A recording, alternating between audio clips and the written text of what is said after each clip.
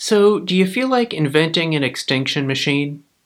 Or do you want to invent the next technology that's going to tear society apart?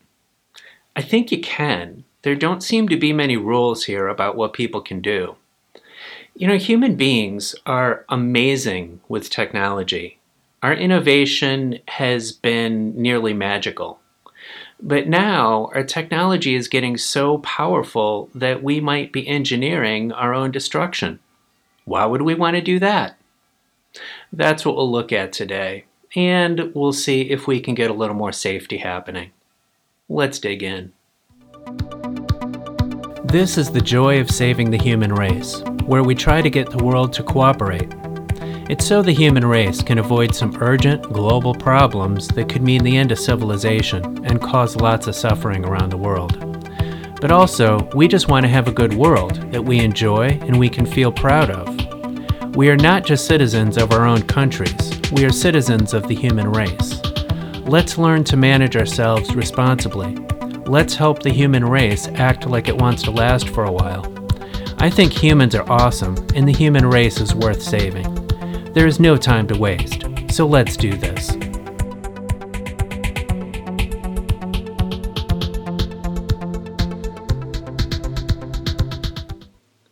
Hi friends, welcome to the joy of saving the human race. I'm Shelby Martis. So today we're going to talk technology and the profound impact that technology is having on our society and on our future. Some really important issues. Today we're going to talk about information technology, computing, things like artificial intelligence, social media, Deepfakes. The last episode I did was also about technology, but that was more about things impacting the physical world, like chemicals, biotechnology, nuclear waste, things like that impact human health and the natural environment. The stuff we're going to talk about today, the impacts are more social. They could have some impact on the physical world, at least indirectly, but the things we're going to talk about today impact our culture, our economy, our politics, basically the way our society functions and the way our internet and our technologies interact with that. I think with this talk today, I'm making a unique contribution to the public conversation about this stuff. For quite a while now, I've consumed a ton of material, done a ton of research about artificial intelligence and technology generally, and there seem to be really important things that are not getting the attention they deserve. I've listened to countless podcasts, interviews, presentations, read articles by the people on the cutting edge making this technology, and a bunch of other observers. And I'm not seeing the kind of concern about safety that I'd like to see, and I'm not seeing the depth of thought about its impact on society that I'd like to see. So I'm going to try to fill in the gaps here today and offer you some thoughts and information that I hope will help. Part of what I'm doing here is not focusing only on that technology itself, like say artificial intelligence, but also taking a bigger picture looking at the history of human technology and our current day issues, and noticing those ways in which humanity has managed its technology or failed to manage its technology in a good way, allowing dangerous things to happen and allowing some risks to our welfare that I think are intolerable. So as we look at humanity's tendencies around its technology, we can learn more about what we're likely to do with this upcoming technology and the mistakes we might make and the risks we need to look out for so that we can manage ourselves in a good way. Right now is an incredibly important historic moment. Our economy and society are going through insane amount of transformation. And it's really on the level of the agricultural revolution that humanity had, a couple centuries ago, where people learned how to grow food, which then supported a booming human population. And then we saw the Industrial Revolution a couple centuries ago, which then was amplified by fossil fuels, and that created the modern society we see around us, with various products, transportation, electricity, fuels, communication, all this modern stuff that has led to unprecedented prosperity and this modern way of life is the Industrial Revolution. Right now, we're starting into two other types of transformations. One is the biotechnology revolution, where people are figuring out how to manipulate the building blocks of life in order to improve health and get things done. And even, with fuels, agriculture, other kinds of technology and products based on biology and life. The other is the digital revolution, or the digital age, which is computers and now the internet, and the many things that flow from that, and artificial intelligence, which we're now on the cusp of. I'm going to spend, I think, the greatest amount of time today talking about artificial intelligence, but we're going to talk about other pieces related to that. As we deal with information technology, I think this is a little more challenging to talk about and to consider than some other things which have a more physical impact on the environment or on our health. Like, things around chemicals or biotech, yeah, it can be complex, of course, but intellectually it's a little similar, because we can say, oh, that chemical, that's toxic, like, stop making that. Or that piece of biotech equipment, like, oh, that's dangerous if it gets in the wrong hands, let's control that better. The physical, tangible stuff, I think, is easier to get our heads around. But these things in the digital revolution are a little more elusive, because it's based on computer code. It's a bunch of ones and zeros that we can't see or touch. And computer code, most people don't know how it works, including our government officials that are in charge of regulating this stuff, and we in the general public reacting to these changes happening around us. So with all this, we have to work harder to think through the risks and what we want to do about it. As we consider how this might play out going forward, I'm seeing two possible futures. So considering future generations looking back at us at this important historical moment, one possibility is they see us basically waking up and taking control of our situations. The internet happened and computers happened, which gave us unprecedented tools and capability to understand ourselves. We had just an unlimited amount of information that made us all smarter and wiser. And we had computing tools that allowed us to analyze situations and innovate in good ways, like to fix the climate, to improve the environment, to manage our pandemic risk better, to make a better economy that works well for everyone. That this knowledge and tools allowed us to really wake up and do amazing things. And also that our communications tools allowed us to be more cohesive as a society, to be more connected with each other, to understand each other better, to cooperate better. That it helped us manage ourselves better and be more mature and disciplined about how we handle our shared affairs. So that's one possible future, and that's the one I very much long for and that I'm trying to see happen.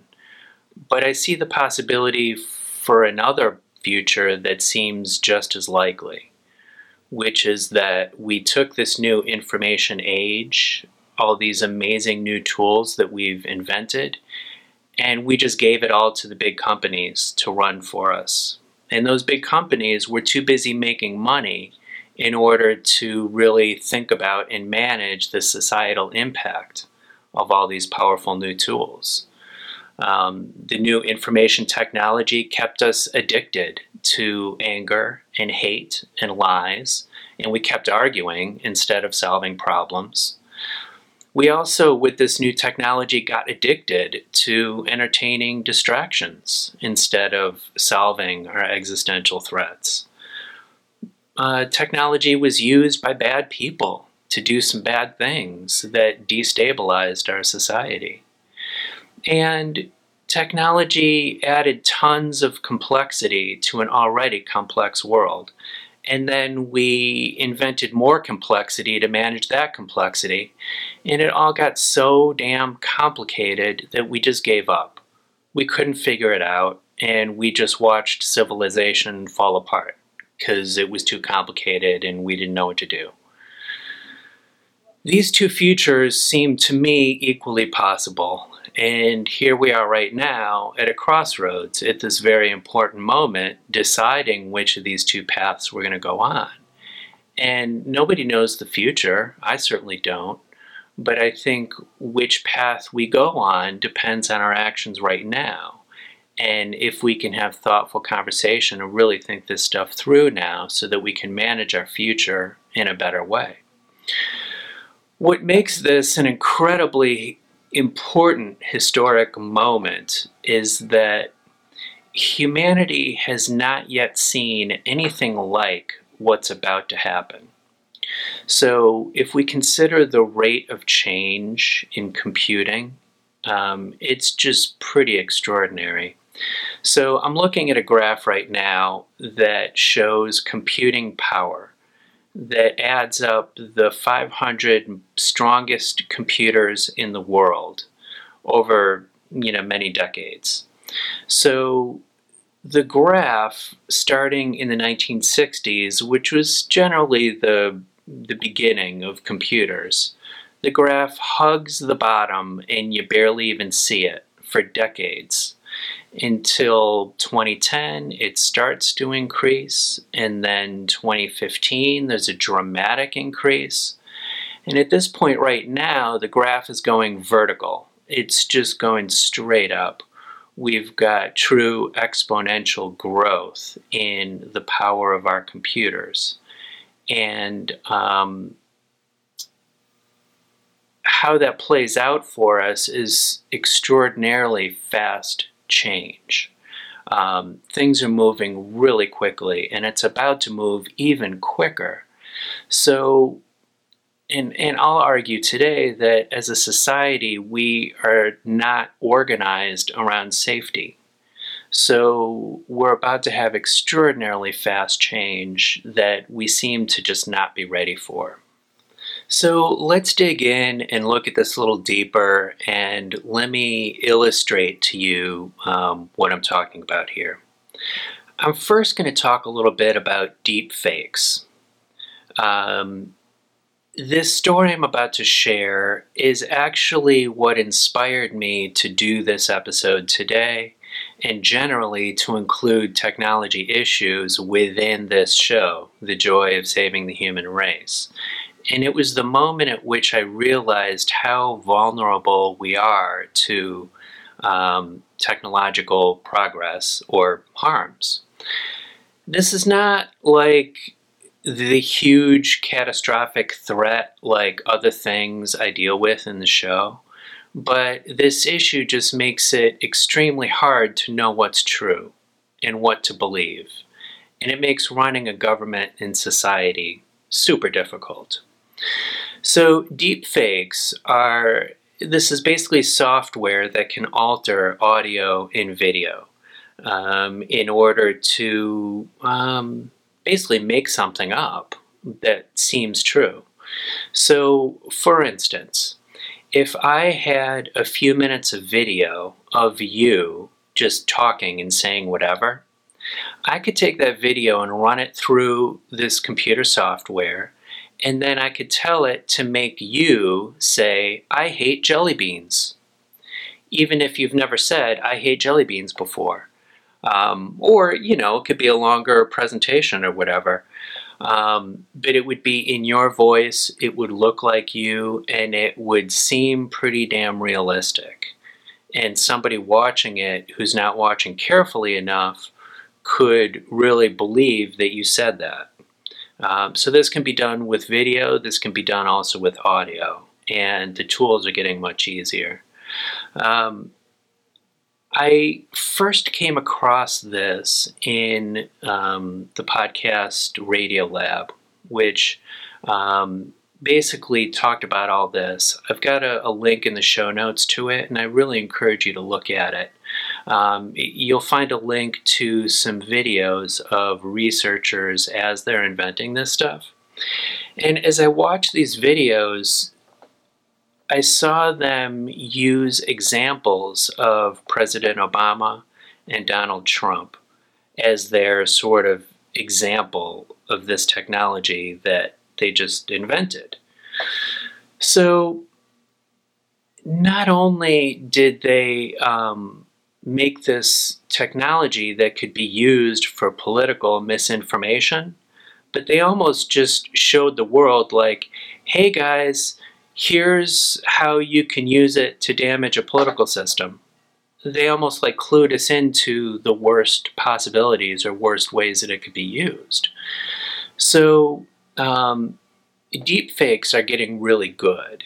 So, you might look at that video in the link and see that if you look really close, you might be able to see that it's, computer generated. But this stuff is getting much, much better. And in the next few years, as computing power increases, it's going to get really realistic, and people are not going to be able to tell what's true and what's not. And we already have difficulty in our society right now determining what's true online.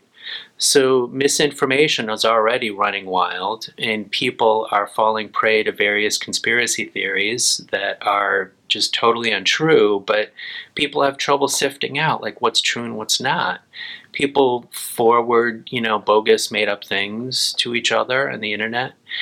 And notice that Russia has used misinformation to influence elections in the United States and elsewhere. And so now deepfake technology is a powerful new tool for deceiving the public. It's dangerous. So there might be some legitimate use for this software, like maybe to create video art or movie making. But it just gets me thinking, is movie making more important than having a functioning political system? And for knowing what's true? Like, who decides?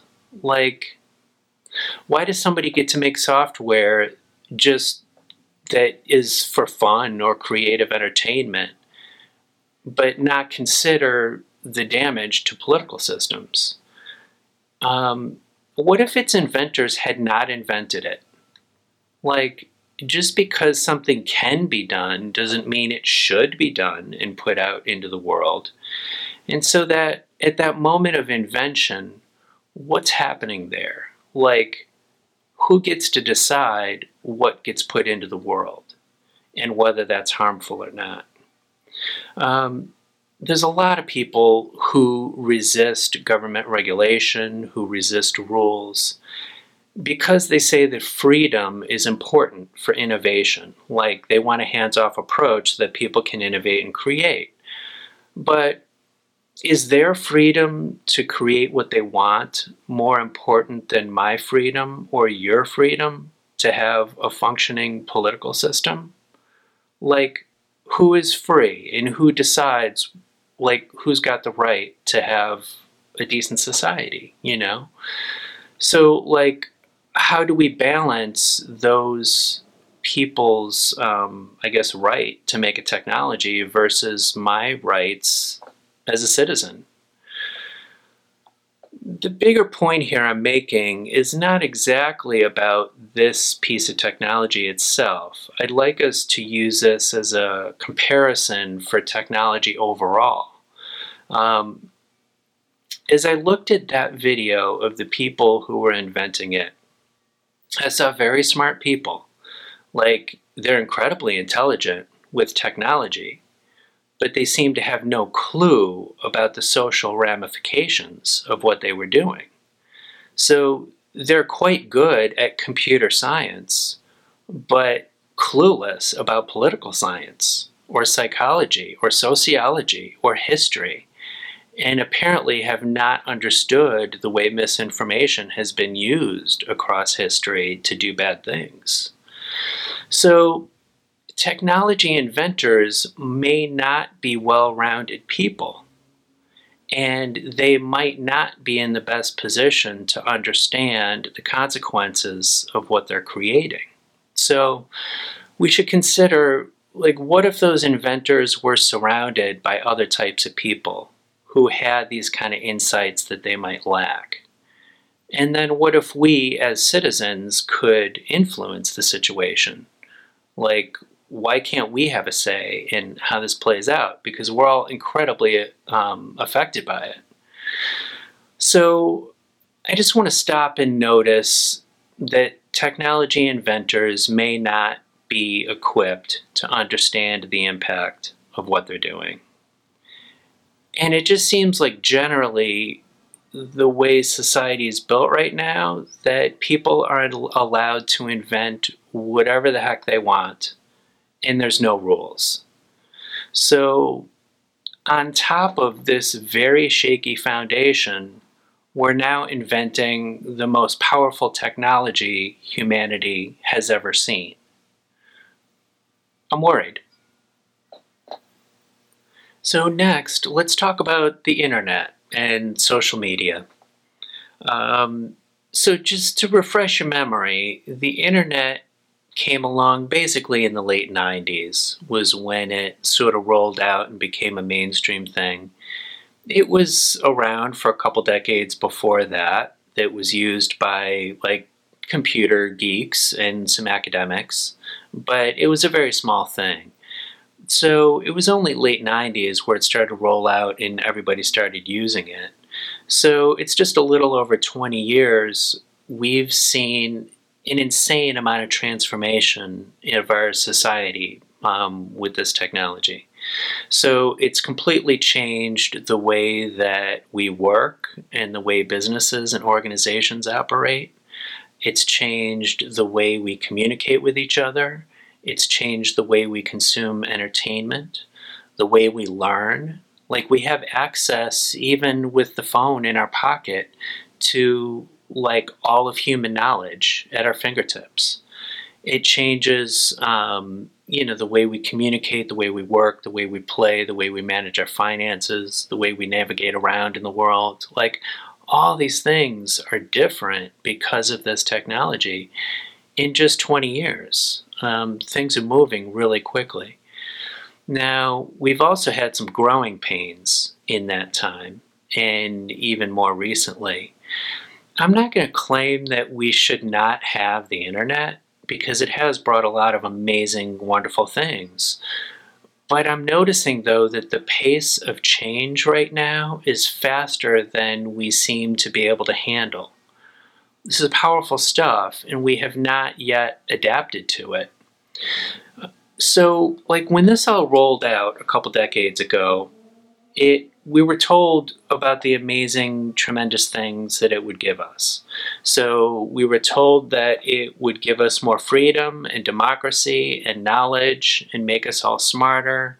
Everything will be better. We were told it would be this sort of democratizing, equalizing force because it allowed everybody to get in on this.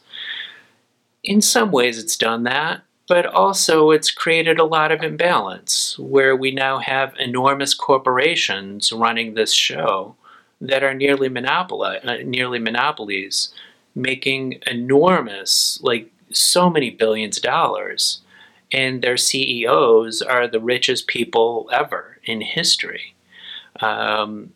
those companies have an extraordinary amount of influence upon our lives and how we live it and what we do and how we communicate with each other. They didn't tell us that was going to happen. Also, we've got people now who are overstimulated, distracted, addicted to their technology, checking their email every 5 minutes, addicted to their computers, their phones, their pornography, their video games, their binge watching TV, addicted to their online shopping. It's changed the way people function in the world and changed people's psychology in a way that we didn't anticipate. And then on top of that, the last few years, social media has come along, and it was meant to bring us together and connect us and make us this big happy family. But it also, though, has left people feeling anxious, self-conscious, isolated, depressed. And now we're also in this moment where it's hard to know what's true and who to trust, because we're all being bombarded with this blizzard of information. It used to be back in the day that we would have to seek out information. You'd have to go to a library, you'd have to read a book, you'd have to go search for it. And now we've just got this onslaught of information coming at us from all directions. It's pretty overwhelming. And so in this sort of overstimulating environment, people don't know who to trust. And so it leaves people open to conspiracies. We've got QAnon happening and other conspiracies. There's people who just distrust all authority and all information, even basic science, which I think stems from people's inability to keep up with the blizzard of information and make sense of it. You've also got Russia, which influences elections in the United States and other countries. Propaganda and misinformation has happened for ages, but technology now makes it all far more powerful, and it's really warping our politics and our society. And this is happening in the United States even, which, compared to much of the world, has a very solid education system, a long history of free speech and free press. You would think that the United States would, with these traditions, be able to handle this stuff better, but we're not. But then some other countries are far less equipped to adapt. So, for example, in the country of Myanmar, in 2017, there was violent ethnic cleansing that took place. The Rohingya are an ethnic minority living there. And basically, the government and the military just cleared them out. They went through and they burned villages. Many thousands of people were killed. Many thousands of women and girls were raped. Homes and villages were burned. 700,000 people were forced to flee into neighboring Bangladesh. Now they're living in primitive refugee camps, living in tents for years. Hundreds of thousands of people. So some people in the military, when this happened, they used Facebook to spread lies and hate about the Rohingya. So they whipped up enormous hatred of the Rohingya among the general population in Myanmar. So when the military then went and did this ethnic cleansing, instead of being shocked and appalled, the people of Myanmar kind of accepted it because they hated the Rohingya at this point, because they were fed lies and hate. So Myanmar had only gotten Facebook just a couple years before that. The internet came later to Myanmar than it did in some other places.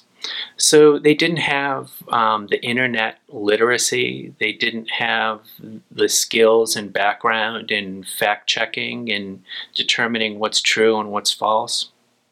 So as this all was happening, Facebook was warned many times that their platform was being used to whip up hate and that it was destabilizing the country.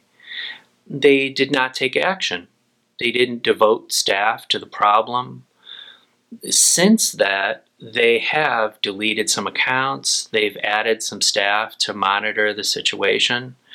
But it was way too little, way too late. And that horrible atrocity happened in large part enabled by these new technologies that Facebook offered.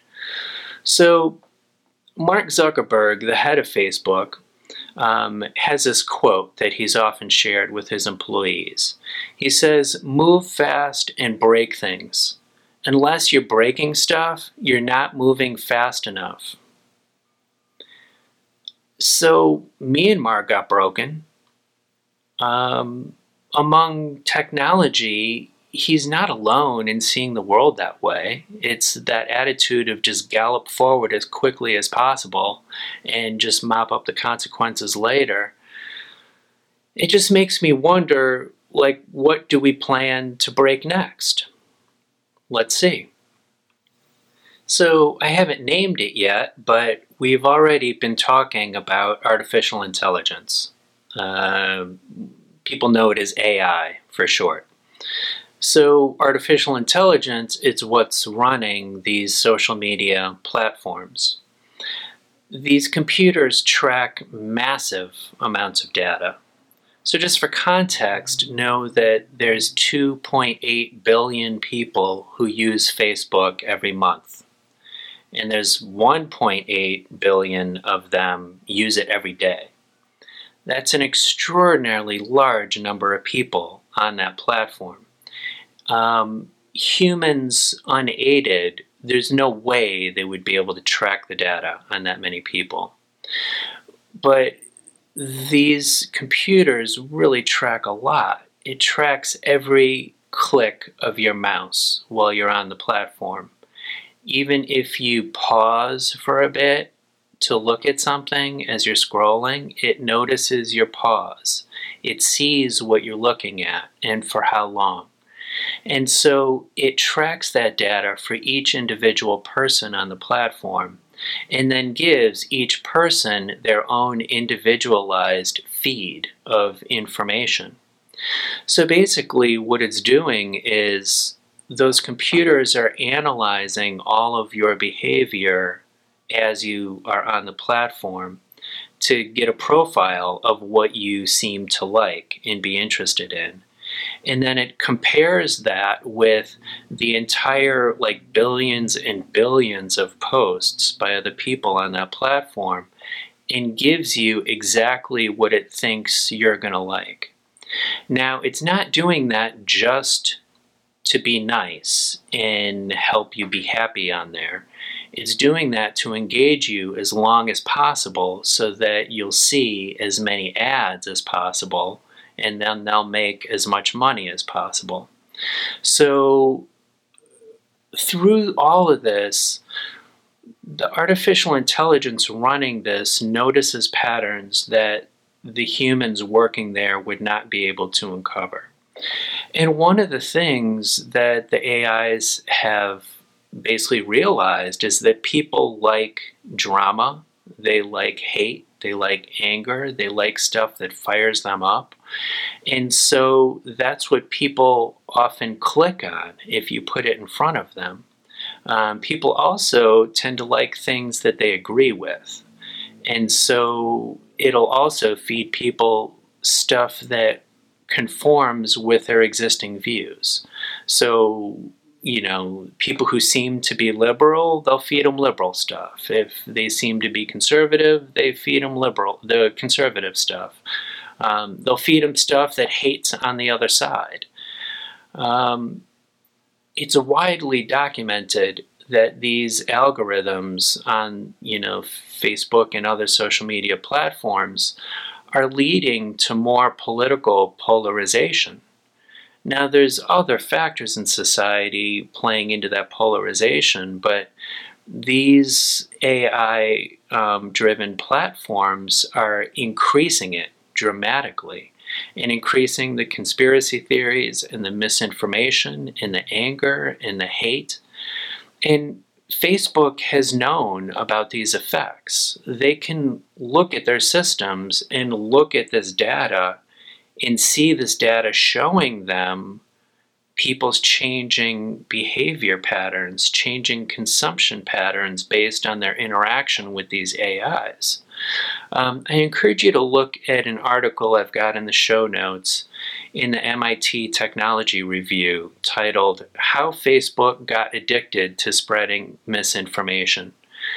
It interviews several people at the company who say that they've known since at least 2018 that their platform was increasing political polarization and this issue of anger and hate, and people also intensifying their sort of political extremism and making people's views more extreme than they used to be by giving them this feed. So the result of this is now we've got, QAnon and other conspiracies. We've got people separated from reality. We've got rioters storming the United States Capitol recently. Like, the United States almost had a meltdown. It has been really serious stuff that has been so damaging to our political system. And it's not fixed yet. It's all still there. It's still running. So Facebook, I pick on now just because they're the biggest, but there are others. So I want to just note that it's not enough to just have a campaign to just stop Facebook and get them to stop what they're doing. Like, obviously, yeah, get them to stop what they're doing. That would be good. But that alone is not the solution. We need to change the ecosystem within which this stuff works so that it doesn't keep happening. Because you could just stop Facebook, but some other company will get big and take its place. And there's lots of other platforms, and it's always changing. So I just want to notice that these social media companies lately have been putting on a show of doing something about this. Like, this has gotten a lot of public attention and even some attention by politicians and regulators who are concerned about these patterns. So the companies are kicking certain people off their platforms. They're taking down certain posts. They're moderating their content. They're putting some more staff into content moderation. But none of this is the real solution. And I don't want to, I don't want to say this. I don't like to be overly suspicious of people's motives that I haven't talked to. But it just looks to me, as an outsider observing this, that they're doing this content moderation, as a deflection. Because the actual core problem is these algorithms in this artificial intelligence that's determining what gets fed to people and giving them more polarizing, extreme stuff. So it's the algorithms that are the problem. And there's no amount of content moderation you can do that's going to fix that problem. Because, Facebook alone has over 2 billion people on the platform. Like, if you moderate that with humans, you would need 1 billion people, monitoring that content. It's just simply impossible. So the only way to get a handle on that problem is to control the algorithms. And I doubt those companies are going to do it on their own because they're making shit tons of money right now. These are the richest companies in the world, making so many billions of dollars. And so, in those interviews I've heard about with Facebook employees who talk about what's happening in there, they say they've noticed the pattern, but they're making too much money. So they refuse to turn it off because they don't want to hurt their profits. So these companies have broad immunity from legal liability. In the United States, where many of them are based, they're protected by Section 230 of the Communications Decency Act of 1996. This was legislation that kind of set up some of the parameters of the internet as it rolled out. So what it says is that those platforms are not legally liable for what its users post on the platform. And so basically these companies, they say, well, we're not like content publishers. We didn't write the stuff. It's not our stuff. We're just simply a platform for people to share things. And they say, like, we're neutral, like we're out of it. We don't have anything to do with this. But their algorithms are pointing people to the most dangerous material and changing their behavior. So really, Congress needs to take action soon in dealing with this stuff and start regulating it. But I just want to note, though, what a bad situation this is, that we don't have international regulations on this very international internet that we have. So the entire world is waiting desperately for the United States to take action and regulate this stuff, when this is a worldwide phenomenon that has, broken Myanmar, and a bunch of other countries have had their own issues with this. So really, there should be binding international regulation of this industry. That's the better way to go about it. So I just want to stop and notice a couple lessons to take from this. Is that technology is advancing quicker than we're able to keep up with. Also, I want to notice that we can't just trust companies to do the right thing and manage themselves, because they're obviously not. If we were so far managing this situation with social media and regulating it properly, I might feel more confident about the future, but it's clear that we're not. And so now we're about to go into a period of even faster change and even quicker innovation, and we haven't yet dealt with the technology that we already have. I'd rather deal with what we already have before we bring on a bunch of new crazy things, but that's where we're headed. I'm just going to remind you again of the graph of computing power in the world. The top 500 supercomputers, that the speed is growing exponentially, a vertical graph.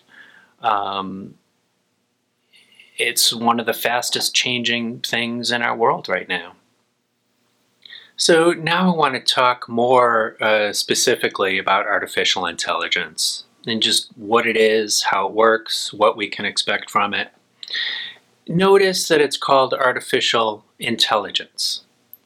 For many thousands of years, humans have been the most powerful species on Earth.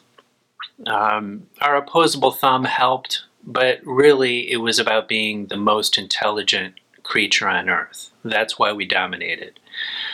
It's not because we're the biggest or the strongest or the fastest. It's because we're the smartest. And intelligence is just crucial to our place in the world. But pretty soon we may no longer be in charge because we might not be the smartest. A lot of people in technology believe that at some point computers will become smarter than humans.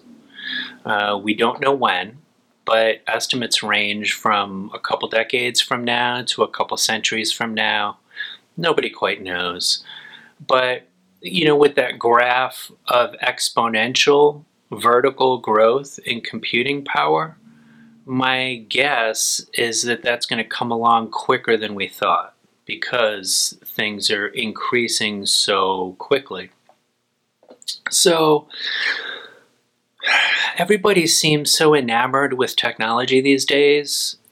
Everybody's excited about it, and it seems like some people in technology are just ready to jump out of their plane without a parachute because they're all excited. Some people, though, have serious concerns. Ones you may have heard of include Elon Musk, Bill Gates, the physicist Stephen Hawking. I want to share a quote with you that Stephen Hawking and a couple others shared in an article shortly before Hawking's death. They said that success in creating AI would be the biggest event in human history. Unfortunately, it might also be the last, unless we learn how to avoid the risks.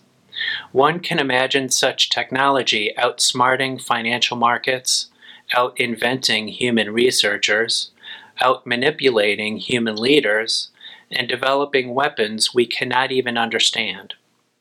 Whereas the short-term impact of AI depends on who controls it, the long-term impact depends on whether it can be controlled at all.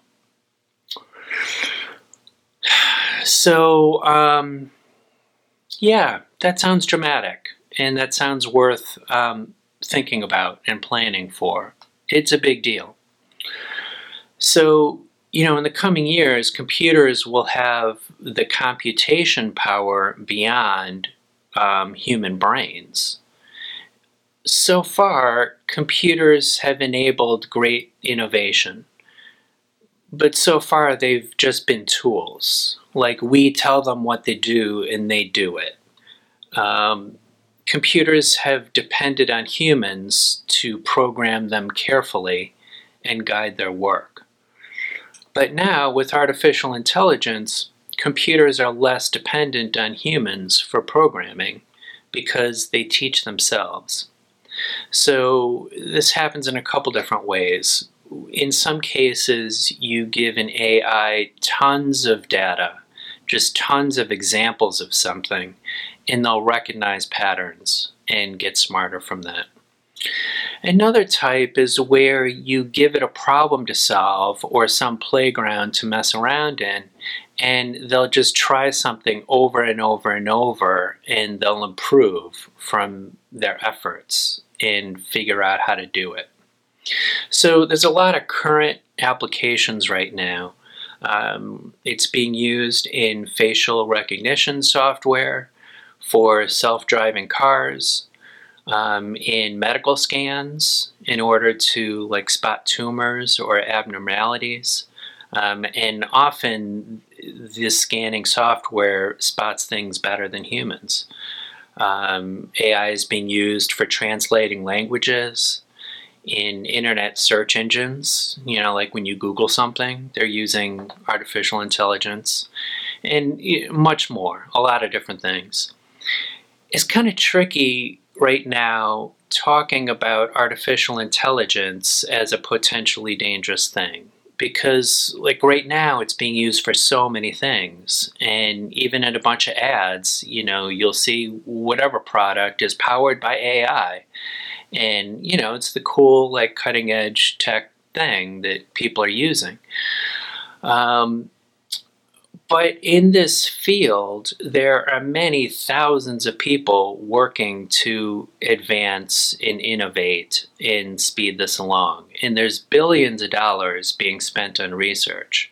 So with all this effort, in the field, some AI will break out and become very, very powerful. So let me just give you some examples of what's happening lately, and then we'll talk about some future possibilities of how this might play out. So in 2017, the Google company DeepMind created this AI called AlphaZero. This program is better at chess than all of the world's best human players. Now, world champion chess players are pretty smart people. They're highly intelligent.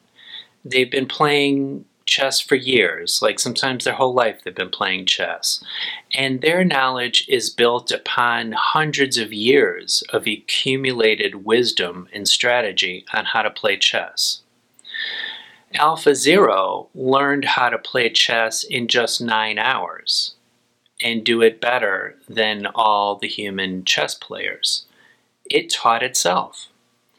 There had been some previous chess playing software where they programmed into it chess strategy. But this one, they didn't tell it any strategy at all. They just gave it the rules, and the machine played millions of games of chess against itself and discovered strategy. People who have played chess against this program say that AlphaZero plays chess like an alien. It just does things that humans don't think to do. And then the thing also plays shogi and Go. These are other games. I haven't played Go, but I hear that it's far more complicated than chess. So if this program learned to play chess better than any existing human in just 9 hours, how long would it take to learn your job? Maybe 10 hours? Like, we might have massive job displacement from computers like this because they can learn so quickly. So next, the company refined it and made another version called mu0. And it outperformed the previous AlphaZero, doing chess even better, but this time it taught itself the rules. They didn't even teach it the rules of chess, and it just discovered the rules and then played it even better. That same exact software also plays 57 Atari video games. They use this package of older Atari games to train computers on, stuff like Pac-Man and Space Invaders. And it plays these Atari games, almost all of them, better than humans and better than any other software that had been created. So it's the same exact AI software that originally played chess, but now will also play Go in all these Atari games. So it's flexible. Another type in an entirely different realm was made by the company OpenAI. This company was founded by Elon Musk, although he's backed away from it now. The company is partnered with Microsoft. It made this AI that's called GPT-3. I'm sorry, I forget what GPT stands for. It's an acronym. But basically, the purpose of this kind of AI is to improve the language interface between humans and computers. Because it's hard for computers to understand language. Language is complicated. What they did with this AI is they trained it with a copy of billions of web pages and books. So just for comparison, the entire Wikipedia in English was less than 1% of the learning data fed to this AI to learn on. So then what it came out with is it can write short stories. This program can write poetry in the style of particular human poets. So you can tell it to make it exactly to sound like Shakespeare or whoever. It will write news stories or press releases. It will write articles about itself. It can correct grammar. It will answer multiple choice questions. It can take your rude comments and turn them into polite ones. It can act like a search engine where it will give you an answer to your question and then link you to information. It can write computer code, and they did not design it for that. They didn't know it was going to write computer code.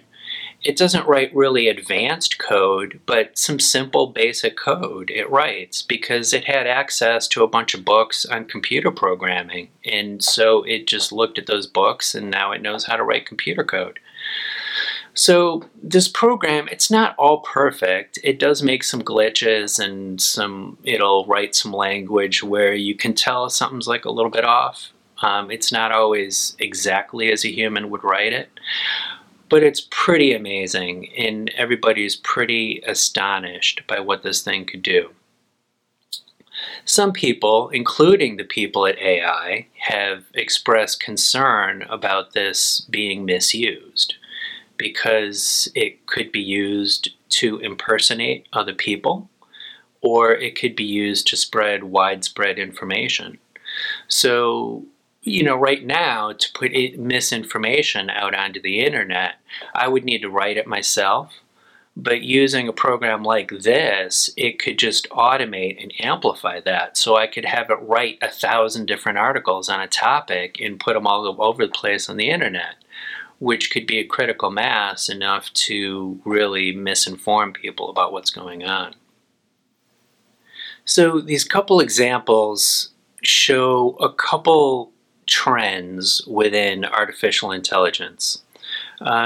Some types of AIs are very focused. They're good at one type of task and they do it really well, way better than a human would. There are others that are more general or flexible or good at doing many things. And the extension of this that people are shooting toward is artificial general intelligence. People will sometimes call this AGI. Each of these realms has their own concerns and things we need to be careful of. When we talk about intelligence, I think it's important to note that it's not just one thing. It's not like a single factor that you can measure. So just consider other intelligent creatures in the world today other than us. So relatively smart animals include the octopus, the chimpanzee, the dolphin, pigs. They're all different from each other. So a chimpanzee doesn't really understand how to be an octopus. I certainly wouldn't understand how to be an octopus. It's way better at being an octopus than I am. These are different types of smarts, and they're all each different than human intelligence. So, even if artificial intelligence is not good at everything humans are, it'll be far better in some things. So, artificial intelligence, as it gets smart, it might not be exactly like humans are. And there are many different ways that intelligence can manifest and show itself. But so I just offer that a little bit. I'm going to oversimplify slightly, though, to make this point, that just consider the moment when computers reach human intelligence. At that point, they're going to be on this exponential growth of computing power that's already happening and quickening. So that vertical graph, at the point at which it reaches humans, it's not far after that it's way beyond humans because it's increasing dramatically. Now, computing power isn't everything. Like, there has to be software, and there are some innovations in creating AIs to manage things and be smart and learn and all that. So there's still some technological innovation that has to happen in basically discovering how to do AI that's better. But computation is a huge part of this, and computation is growing rapidly. So AlphaZero and GPT-3, they taught themselves things that people didn't quite expect, and they just did it with tons of computation. They just crunch data so big, so fast that they come up with things. Also, at that moment at which computers are becoming as smart as humans, they may be rewriting and improving their own computer code. And computer scientists are working on this, like getting AI that will keep rewriting itself, because it doesn't only have an awareness of the outside world that it's manipulating, it can also have an awareness of its own operating and change the way it operates to improve. So again, at that point at which it reaches human level intelligence, it will be improving itself. And it may also be inventing better hardware for itself to run on, because it may develop an awareness that, well, if you change that chip or change that wiring, it can run faster or whatever. That stuff might be happening. So, yeah, right after human level intelligence, superhuman level intelligence might happen quickly, and the speed of that might surprise us. So we should get ready for that. Also, I just want to notice too that people in these conversations, they often talk about what's it going to be like when there's computers that are equally smart as humans. But that doesn't seem to be the point. These people inventing it, they're going for the superhuman. They're going for the capabilities that humans are not able to do. Because otherwise it would be a silly waste of billions of dollars to come up with computers that simply replace a person. It would be far cheaper to just hire a person. So really, what people are after is that superhuman intelligence capability. And with all the resources and people working on it, I have a feeling they're going to pull it off. So as this all advances forward, there are millions of ways this can all play out, and nobody can accurately predict the future. I'm just going to here offer some potential scenarios on what the future might look like. This gets in interesting territory because we have to use our imagination to consider what the future might look like. And with some of what I'm going to share, this is me imagining possibilities, but it's not just me off in imagination land. I'm drawing on the expertise of lots of people in the field.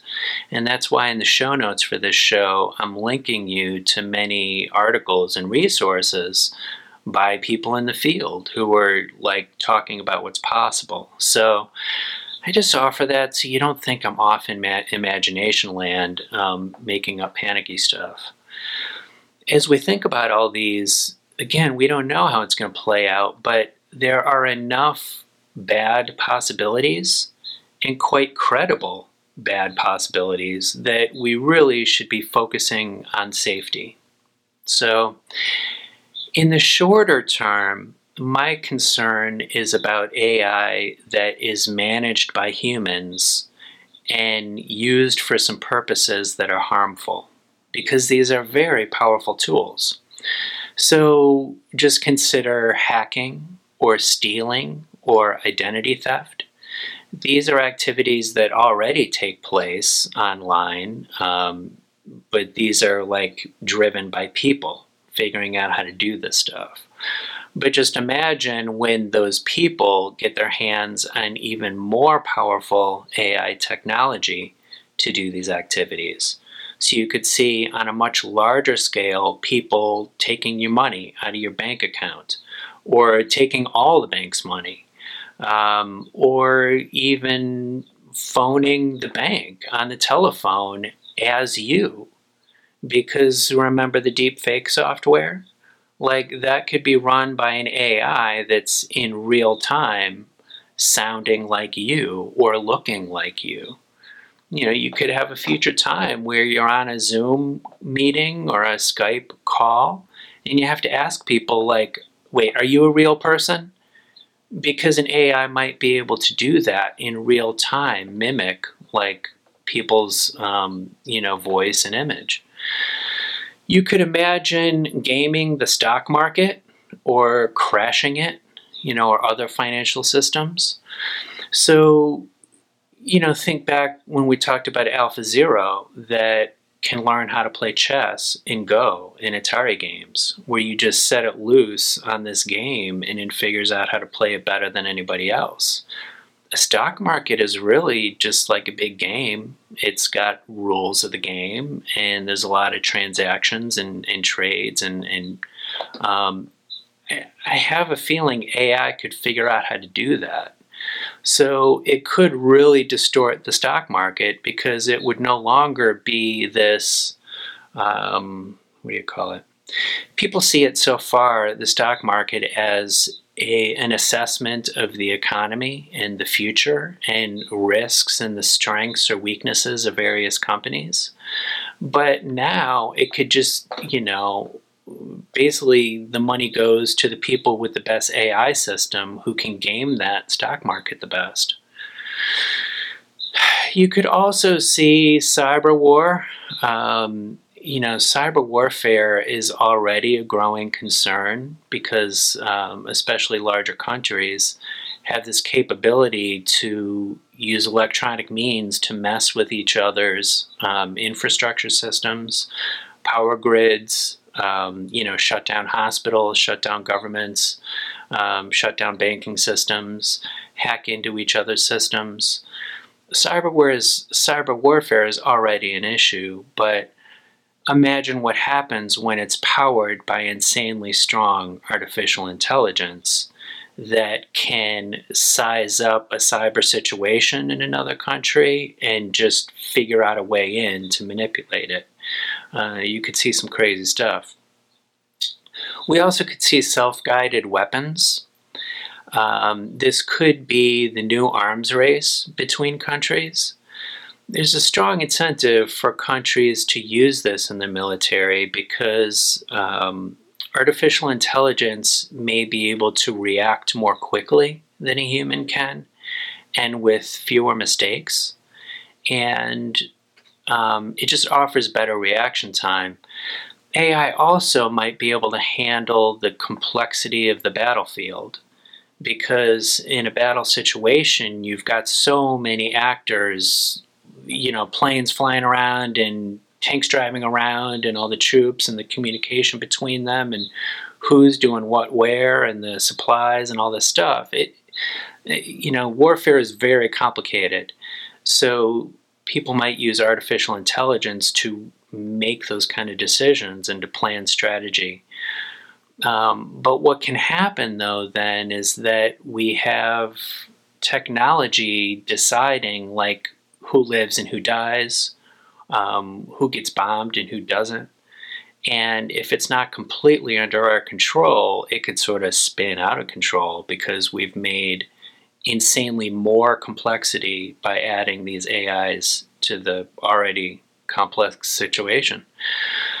Another possibility, too, is that AI powers weapons like, robots that are able to kill, that are armed, or drones that are armed, that can shoot or drop bombs or whatever.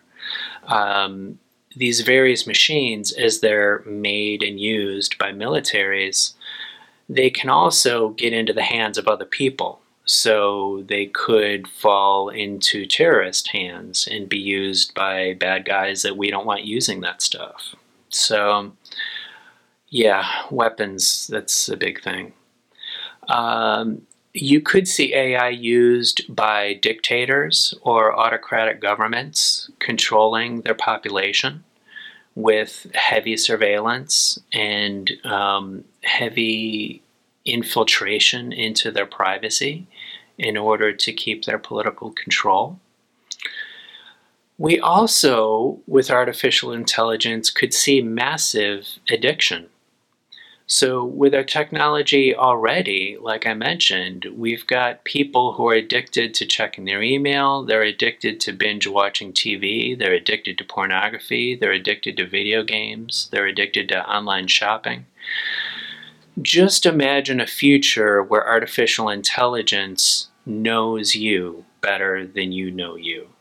So in the way that the Facebook and social media algorithm knows what you're likely to click on and will even make it more extreme. Imagine things like when AI is powering a virtual reality entertainment space that is tailored exactly to you and is immersive and not only just like a video game where you see stuff, but it's got sounds and feeling and, all five senses and it's immersive. Like, this stuff could be so addictive because it could be far more interesting than real life.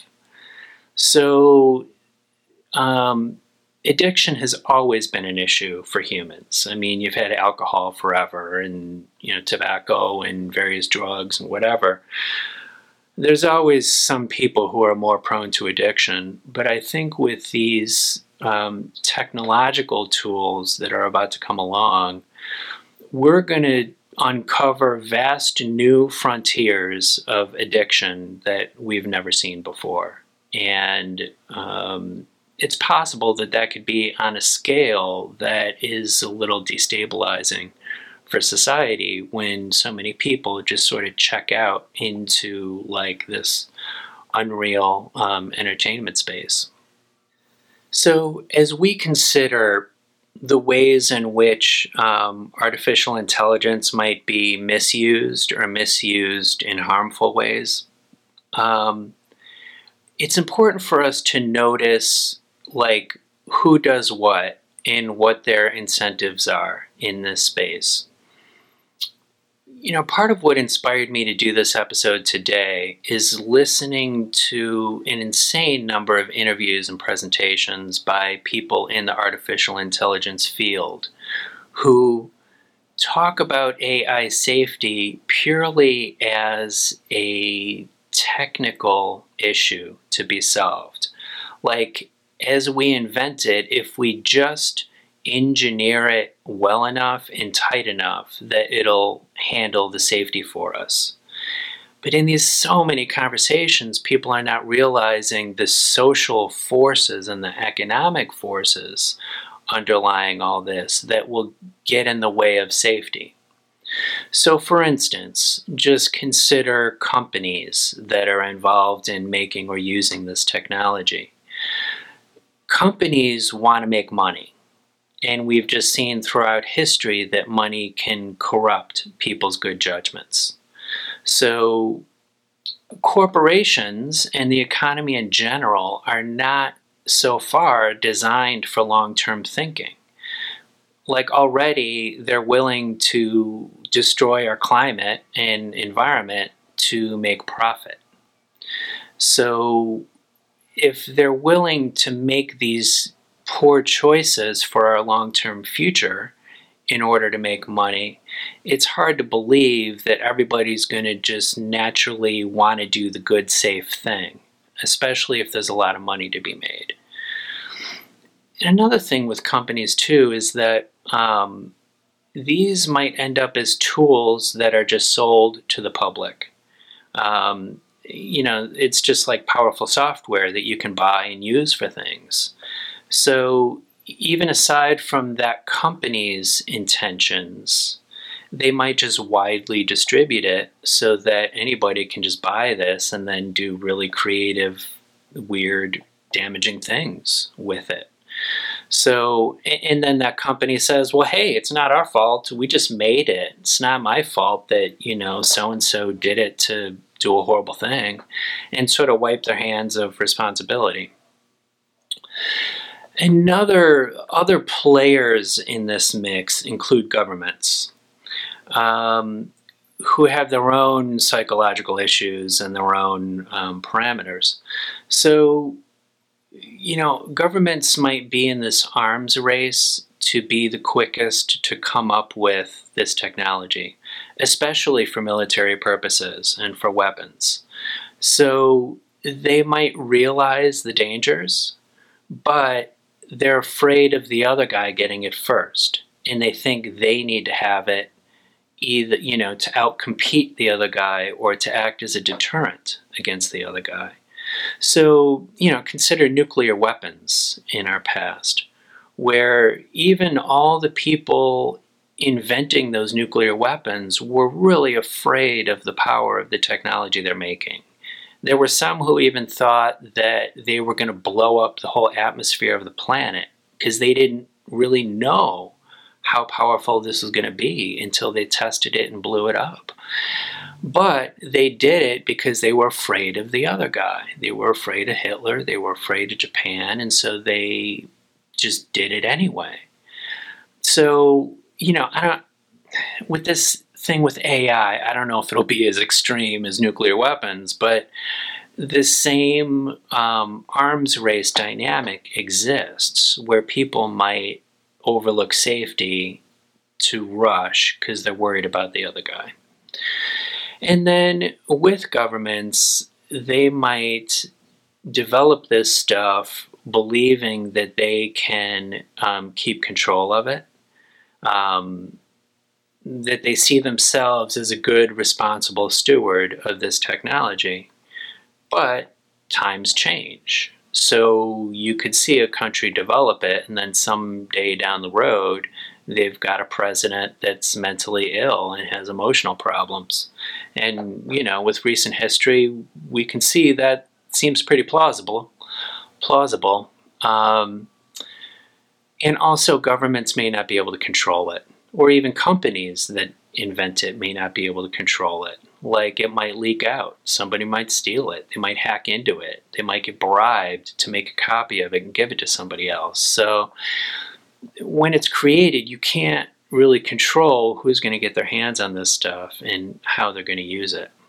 So these are the dynamics around safety that have to get talked about.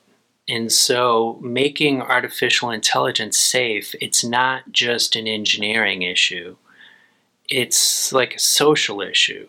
We have to get our politics and economics aligned around this stuff, or else we're going to get very dangerous outcomes. So all those concerns and possibilities I just shared are more like about the shorter term. But longer term, there's the possibility as these computers get smarter than humans, they might get out of our control. They might not do what we want, and they might be smarter than us, which causes a lot of difficult situations. This stuff is like weird to talk about. It feels strange to me to talk about it because some of this can sound outlandish because we're speculating about a condition that has never existed before. So we're having to guess what it might be like and use our imagination on what it's like. So it's hard to wrap our head around it.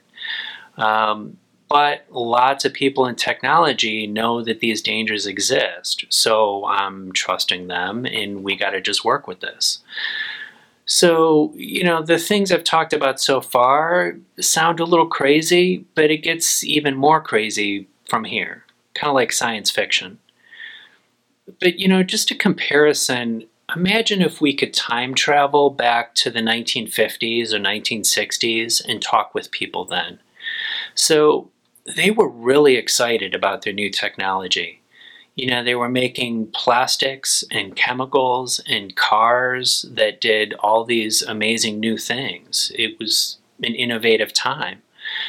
So what if we went back and we described to them the environmental and climate nightmare that we're facing now, where, we've got the sixth mass extinction happening, our ecosystems are falling apart, we've got climate change that could cause 2 billion people in the world in the next 50 years to have to migrate or die because it's too hot.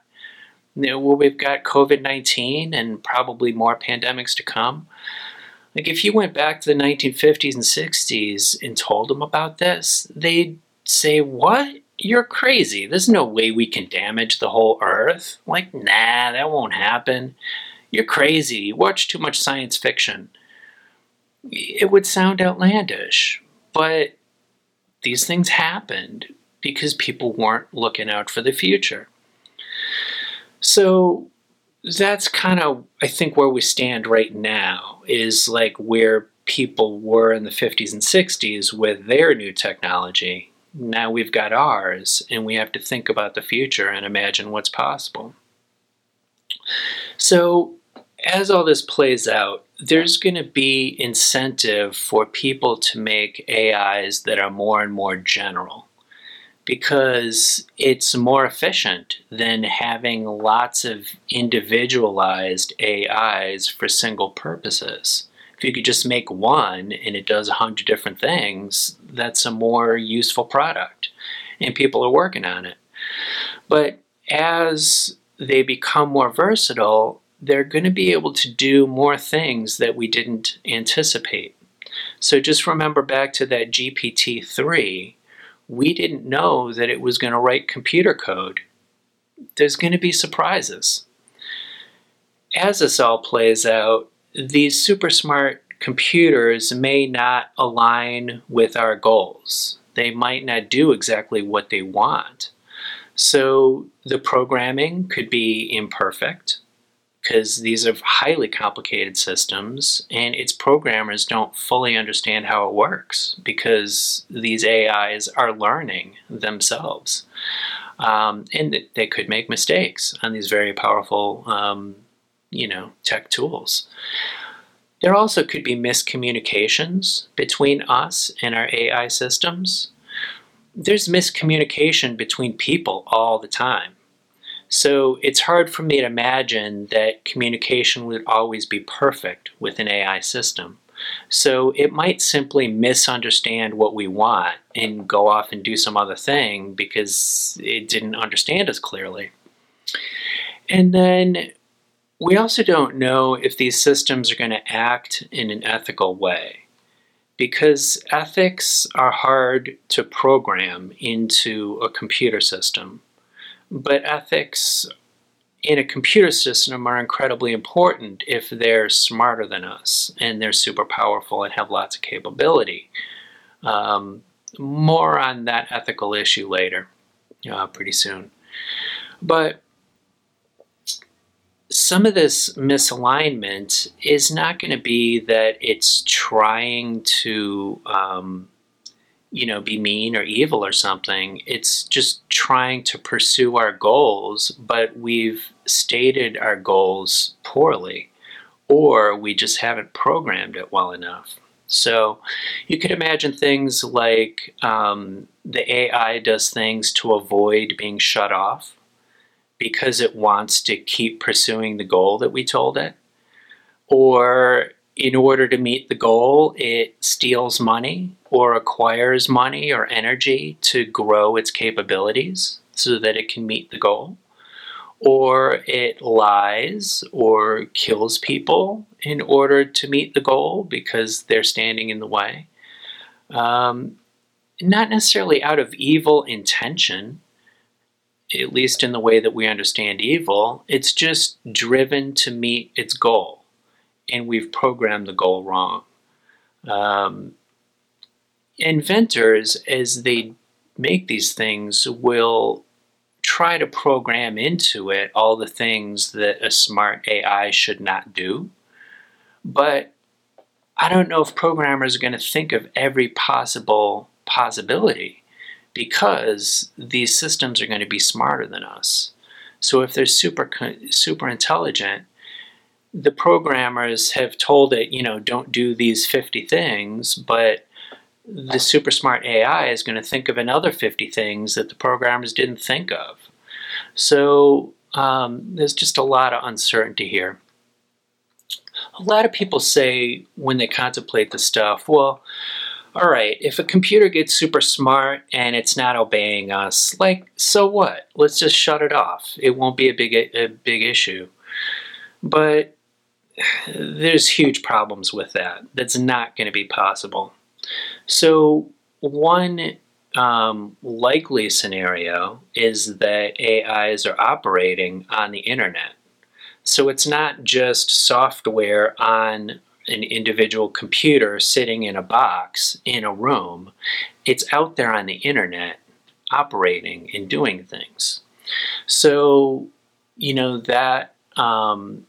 currently researchers coming up with these artificial intelligence tools, these powerful ones, there's this general agreement they have to not connect it to the internet. So that's why OpenAI, as it came up with that GPT-Throw program, they fed it copies of the internet. So they just downloaded all these web pages and books and gave it to the computer. They didn't just let the computer go online and prowl around. But at some point there's going to be strong incentives to hook these things to the internet. So, that GPT-3 got very smart with static data, just like copies of web pages and books.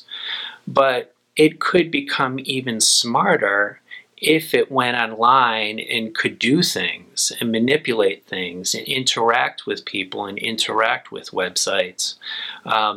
Its capabilities would grow even faster. And I think at some point there's going to be programmers who know that and who are going to release it to the internet to boost its capabilities.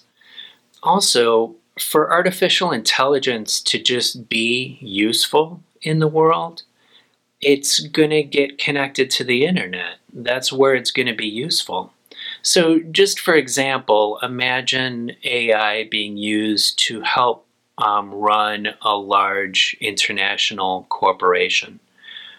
That's an internet thing. If you're going to have it managing multiple locations, shipping from place to place, acquiring resources or parts, managing money between various locations, that's an internet thing. And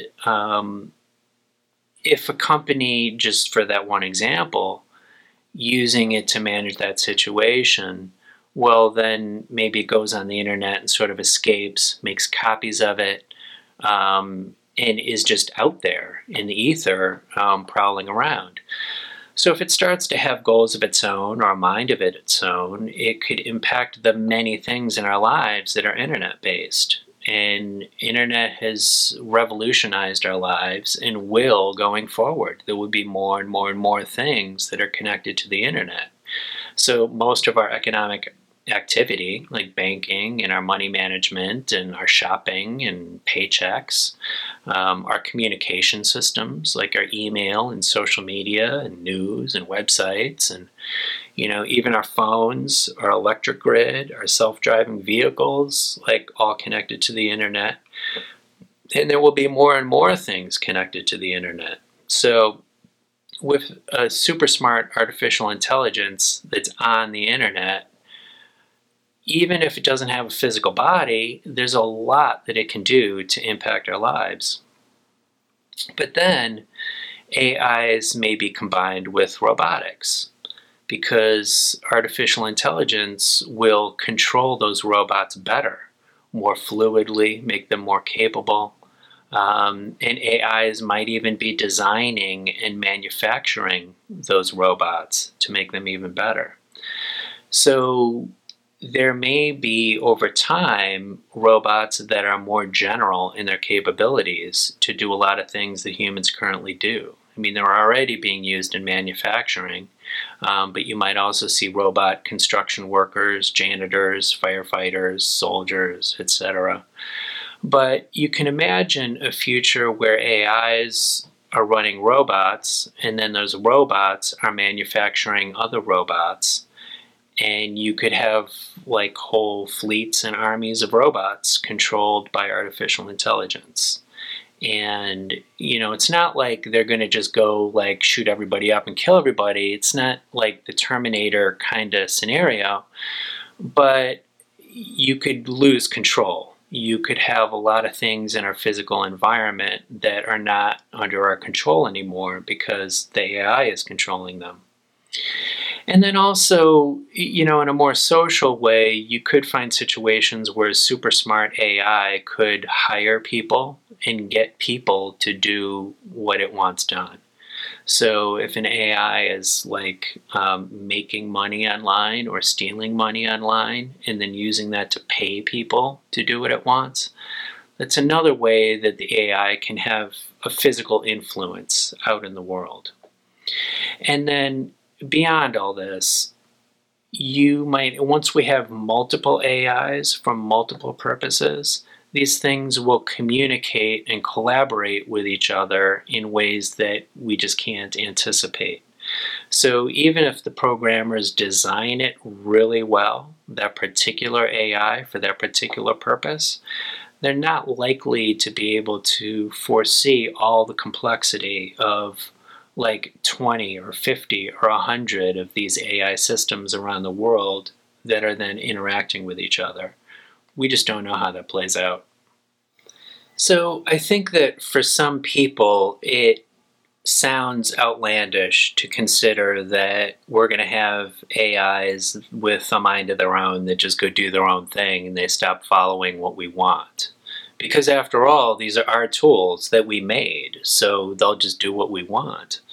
But I want to just look at some other ways in which that deviation might occur between our goals and the computer's goals.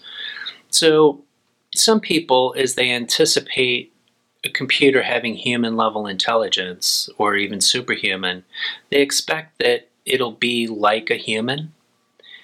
And this might be especially kind of deceptive because they might be talking like humans.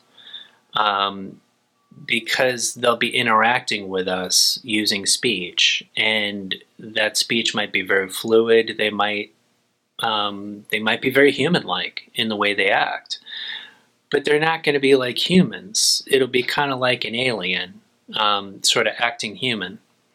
So consider an entity more intelligent than us.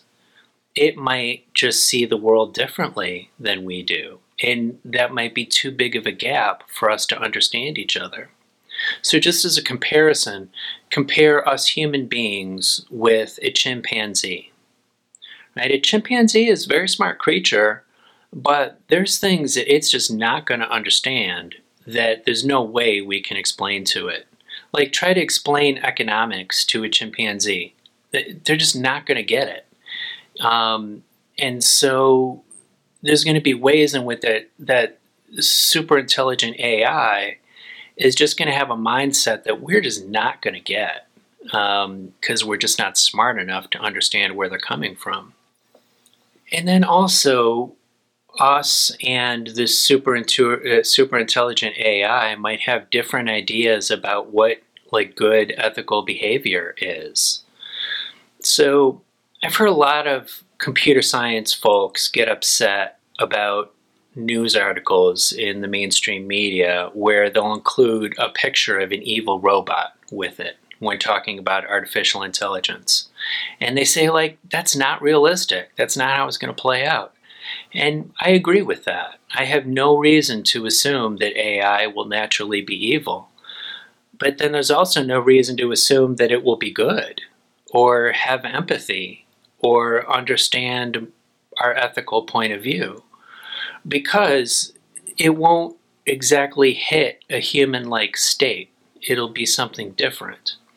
It may not be conscious, or maybe it will, but it's not going to be human. So our intellect, just straight intellectual ability, maybe you can program that into computers because it's based on logic, and logic is like a set of rules. But our emotions and empathy are way more fuzzy. I don't see a way to program that. That's much harder. And even if you could, then there's decisions on how much empathy to program into it. So if you programmed it with lots of empathy, it might just kind of sit there and do nothing because it doesn't want to risk hurting somebody's feelings. Or, on the other end of it, you can imagine a company CEO telling the programmers of it, fuck the empathy. I need it to be ruthless and go make money. We don't want the empathy. Make it powerful.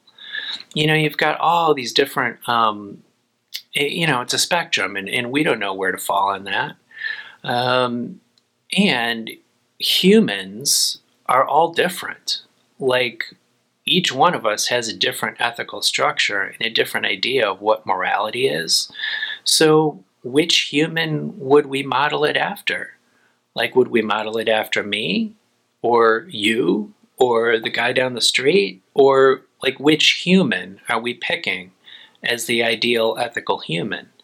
And I'm not sure if there is an ideal ethical human, because we're all filled with contradictions, and there's no one that's purely ethical. Part of this difficulty with programming ethics into a machine, to me, comes even from the field of philosophy, where there's a whole subsection of philosophy about ethics. People in this field, like, the debates still rage on about what's the best ethics. Like, this isn't a settled issue. It's not like there's one single truth that we've uncovered on what's the best ethics. And that's even maybe the people who have studied ethics for their whole life, like, don't have it all settled. You know, everyday humans are a little more challenged. So it's hard to believe that a computer would be more ethical than us. And I think if it's going to have powerful capabilities beyond what humans have, it makes that ethical issue even more important, because they could do an incredible amount of damage if they don't have a sense of ethics. But I don't see really what's the ideal ethics even, like, that you would program into it, even if that was possible. And, like, who's going to be in charge of programming the ethics? Like, the computer scientists sitting at their desk making this machine is going to be equipped to design ethics into it? Like, should we trust those deepfake inventors we saw earlier, where they made the, videos of their new creation using Obama and Trump and misinformation, that had no clue that they were destroying truth and democracy? Like, should we put them in charge of designing the ethics for our powerful AI? I think we're putting a little too much trust in our computer programmers to get this right. And, I don't anticipate that they're going to make it like humans, because we don't even understand how our own brain works. Like, knowledge is growing, but there is a huge amount of mystery about the human brain and how we tick. But say, for instance, you didn't have to program it in. Maybe we could just have really smart AI just observe humans and draw patterns and basically observe our behavior to get a sense of ethics. But we're flawed creatures. I mean, as ethical as we might think we are, as a whole, humans have risked our planet and our future by screwing up the climate and destroying nature and doing bad things to each other. Like, the human race, we have plenty of unethical people among us that, I don't see why a computer would not be just as unethical. So what might it be like as we share the Earth with this newly created entity that's more intelligent than us? Humans have been in charge of the Earth for the last 10,000 years because we're the most intelligent. To try to see what this relationship with supercomputers might be like, let's consider our own relationship now with other animals on the planet that are less intelligent than us. Those super intelligent computers might treat us the same way that we treat our animals. So, like, maybe the luckiest outcome here is if the AI treats us like pets. We might be kind of irrelevant. The AIs are running the economy in the world, and we've taken over all our jobs and doing everything for us. And we really just kind of don't matter that much. Maybe we'll be treated well, maybe we'll be fed, but I don't know. It's harder for me to know that outcome will happen, though, because I don't know why the computers would care about us that much. I mean, we sort of care about our pets because we like to cuddle with our cat or our dog because they're all fuzzy, and we have a limbic system, and we get the cuddly oxytocin hormones going when we have that kind of bonding with an animal. But I'm not sure that a computer made of silicon chips or whatever it's made of is going to have that kind of visceral, empathy for us. But we'll see. Maybe we'll just be pets. It seems a little more likely that we might be slaves in the way that our farm animals and working animals are. I don't think they would eat us like we eat our animals, but the super intelligent computers that are running the show, they might still need us to do physical work that it can't do. And it might pay us even, but it would be sort of an indentured servitude where we're doing what the computers tell us to do because we're not in charge anymore. And it's possible that it's a bleak existence because the AI running the show might not care much about our comfort or happiness. It just wants the work done. It's possible, too, that it could really distort society and maybe pay some people to manage the rest of us in the form of like a military police state or something like that, where it's just this oppressive society that's serving the whims of the AI. And what feels to me a little most likely, but again, nobody knows, but this super intelligent AI might treat us like we treat animals in nature, where we just ignore them. They just happen to be in the way, and okay, they might just go extinct, but it's not like we tried to make them go extinct. It just, we were busy doing a lot of things and we didn't really pay attention to them. So, as a comparison, I think back to a while back, I was visiting my parents, and I mowed their lawn for them. It's a big chunk of lawn, and it's a riding lawnmower that I used.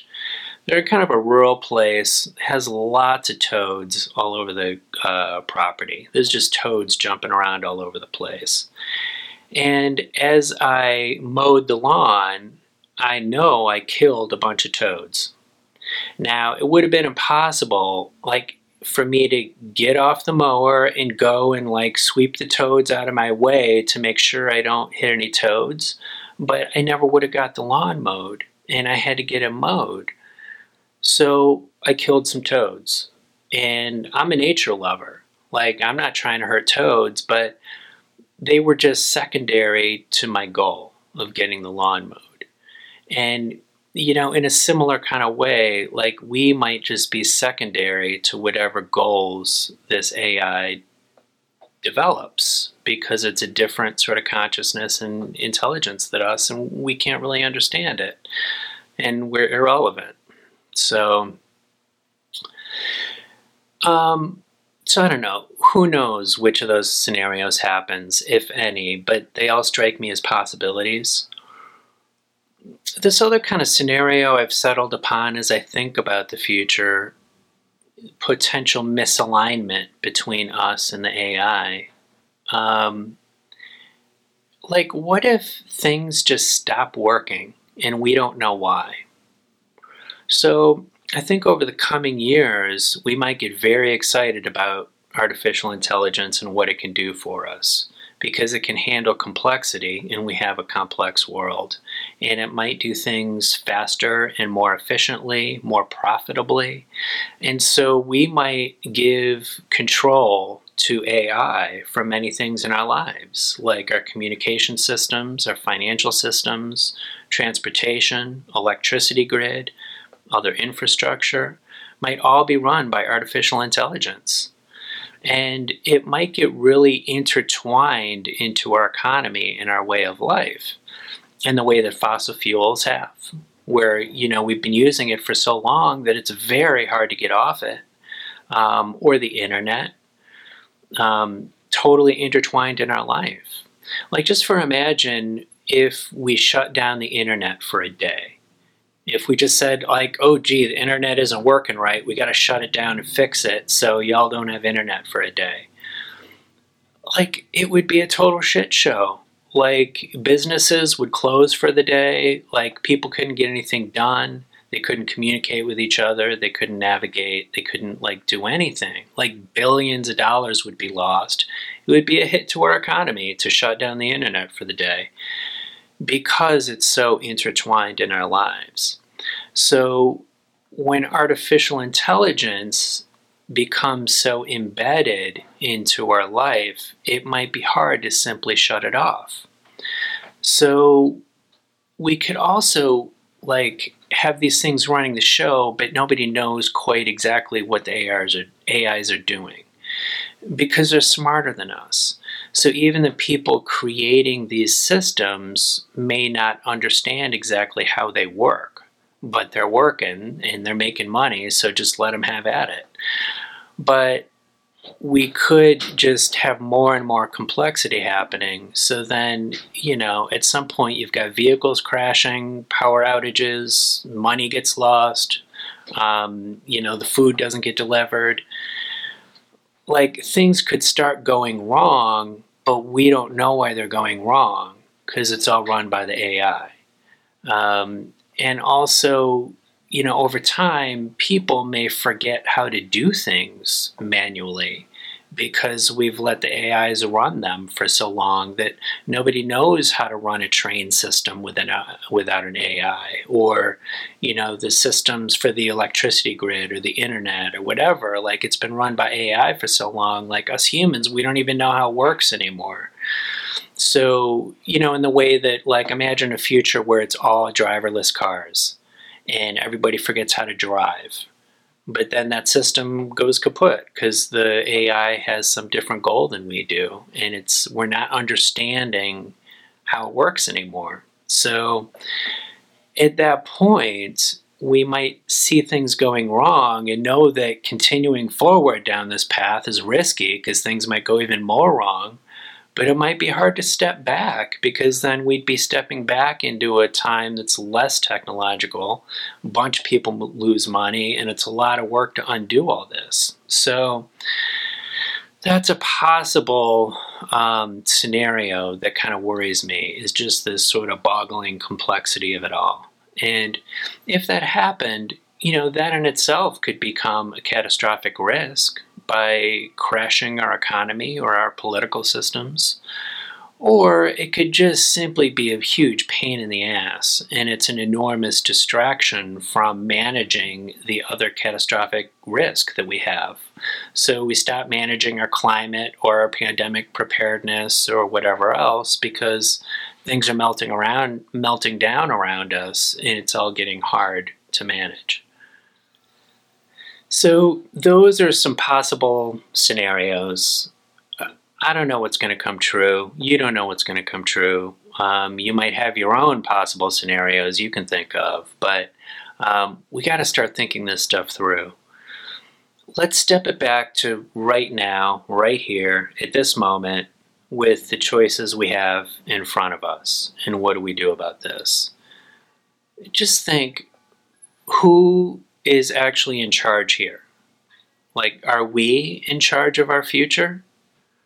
Are we actively choosing this path, or are we just letting it happen? As a human race, what would it look like to responsibly manage our behavior and protect our future? Who said we had to go this fast? Do we really need to advance this quickly? This whole thing with artificial intelligence, do we have to do it right now? What if we just waited for a while until we have our shit together and we figure out the safety and figure out the policy and the governance and the systems to do this stuff in a responsible way? Do we have to do it right now, this moment? These are all legitimate questions. As we figure out all this stuff and figure out how to do our technology in a good way, there's some challenges in front of us within our culture that we're going to have to manage. Part of all this is that some of the effects of this technology are years in the future, and people in general are not good at planning ahead. So, we're always faced with like right now problems. Like you look in the news and there's a whole bunch of emergencies happening, and that's always the case. It is always, how it is.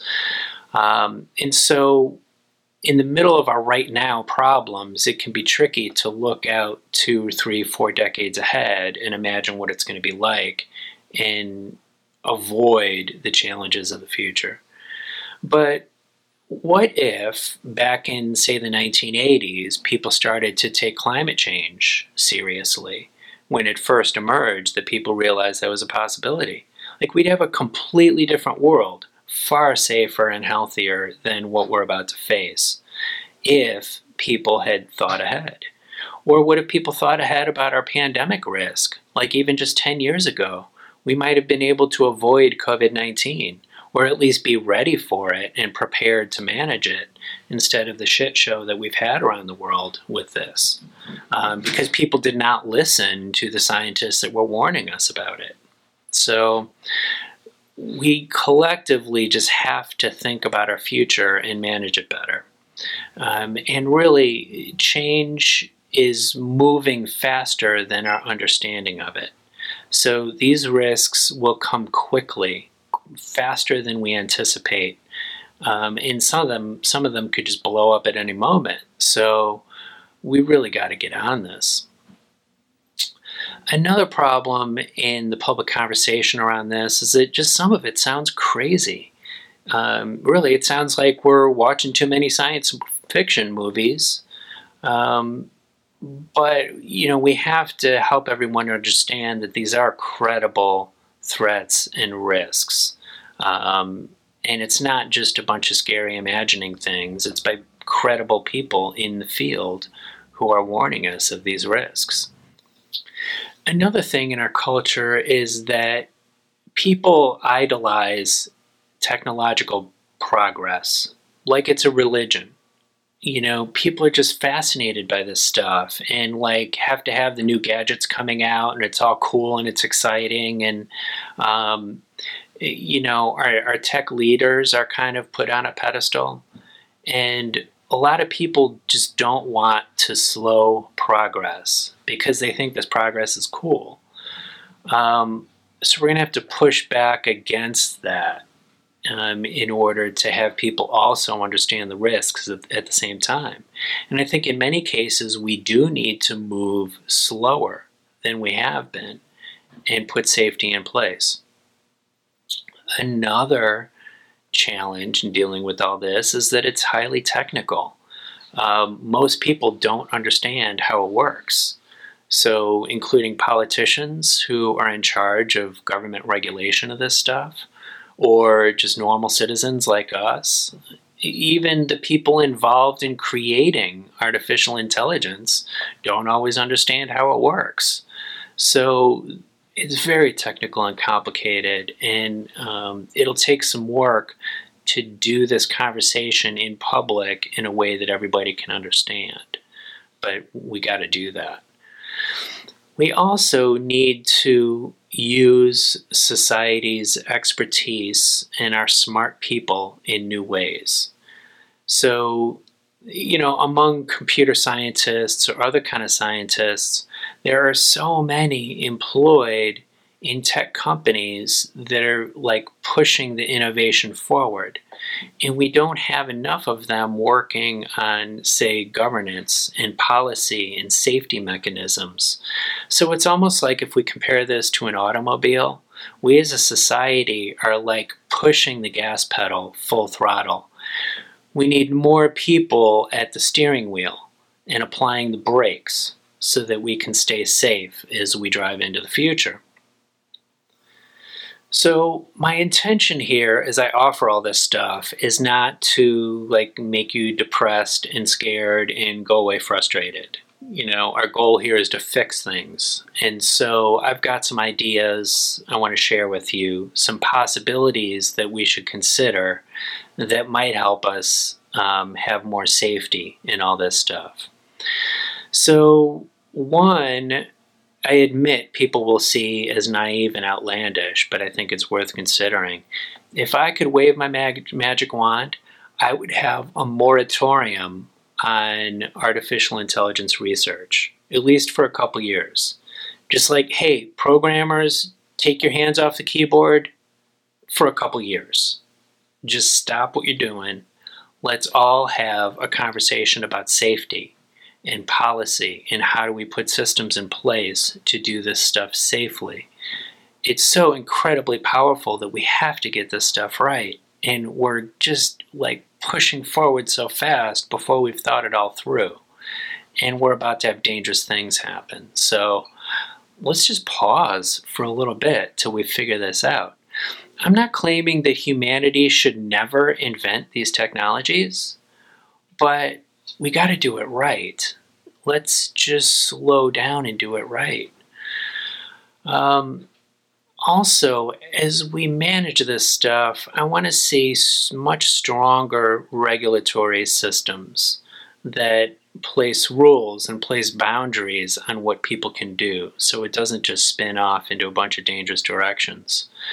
But I want to not have just a bunch of cumbersome bureaucracy in the way that some of the worst bureaucracy of our governments has been.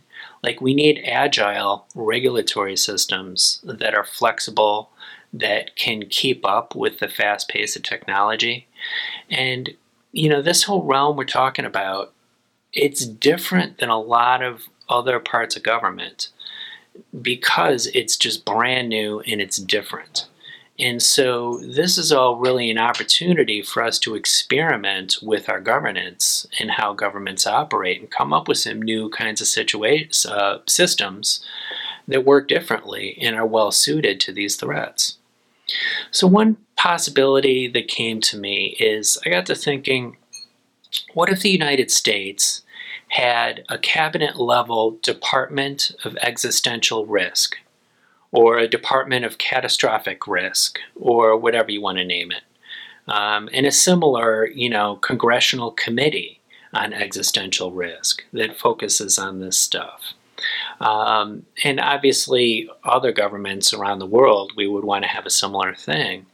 But doing something like that would help us build a political and policy infrastructure around these issues. A lot of this stuff is still very new, and so we don't have robust governance systems yet in the way that we do for like education or health or commerce or other areas of government. And so if we had a Department of Existential Risk, it could handle things like artificial intelligence and technology, but even some of the other risks that we face that cut across policy issue areas. And really, departments and legislative committees and whatever focused on this would be a way of considering the future. Like in our important policy debates, let's give future generations a seat at the table, so that they are represented. And instead of all this short-term, just like running from emergency to emergency, we've got a planful process for considering what's going to happen potentially in future decades and manage that risk. All this kind of stuff with regulation obviously should happen internationally as well. Because, like we've said, these are worldwide issues, and it's silly to rely on just country by country trying to regulate this stuff. And that would happen within the United Nations that is well-funded, well-staffed, and has the authority to tackle the big important issues. And so really we need to revamp the UN and have it work in a more robust way. What I'd like to see happen very short term is have legislation in the US and many other countries that puts certain things off limits, at least for now. Because it's going to take several years to build good regulatory systems to manage this stuff ongoing. So at least short term, I want to make it illegal to do certain bad things. So a company cannot release to the public something that, say, is capable of dominating the stock market, or can be used for hacking or identity theft, or like deepfakes and other sorts of deception, or weapons that are autonomous and self-guided. Let's just make it illegal to release to the public things that are dangerous. And we don't know exactly how the technology is going to play out, but we can at least legislate those end results or those purposes and put those things off limits, at least for now, until we have better safety systems in place. And then on a parallel track, between countries, we need treaties on things like autonomous weapons that are guided by artificial intelligence, because this really could be the next arms race that could be destabilizing. And countries, so far, we've had international treaties on nuclear weapons, on biological weapons, chemical weapons, landmines, and these kind of treaties have been very helpful in managing these risks. So we need another one for autonomous weapons and artificial intelligence in a military context. So then, after putting some hard limits on some of those dangerous outcomes, we then can set our minds and our efforts toward building regulatory systems that can manage this stuff going forward. We can't fully predict and legislate everything beforehand, and legislative processes are slow and cumbersome. But legislation could be important in setting the structure for these regulatory systems. And then going forward, regulators are a little more flexible in how they handle things and can adapt to this quickly moving technological advancement. And so that flexibility can help us manage situations where technology is both good and bad. So there might be an artificial general intelligence that will help us do important scientific research or innovate new products that we need, but also can be used by bad people for harm. And it's not as binary as like we should release it or we should not.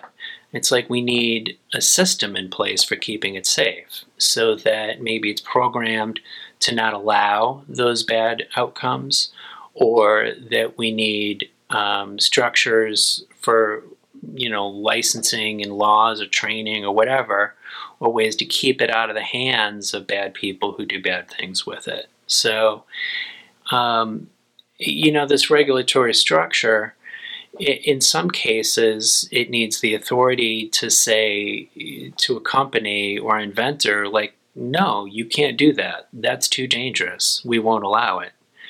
Or maybe it's, well, okay, maybe, but let's slow down and let's study this first before we give it to the public.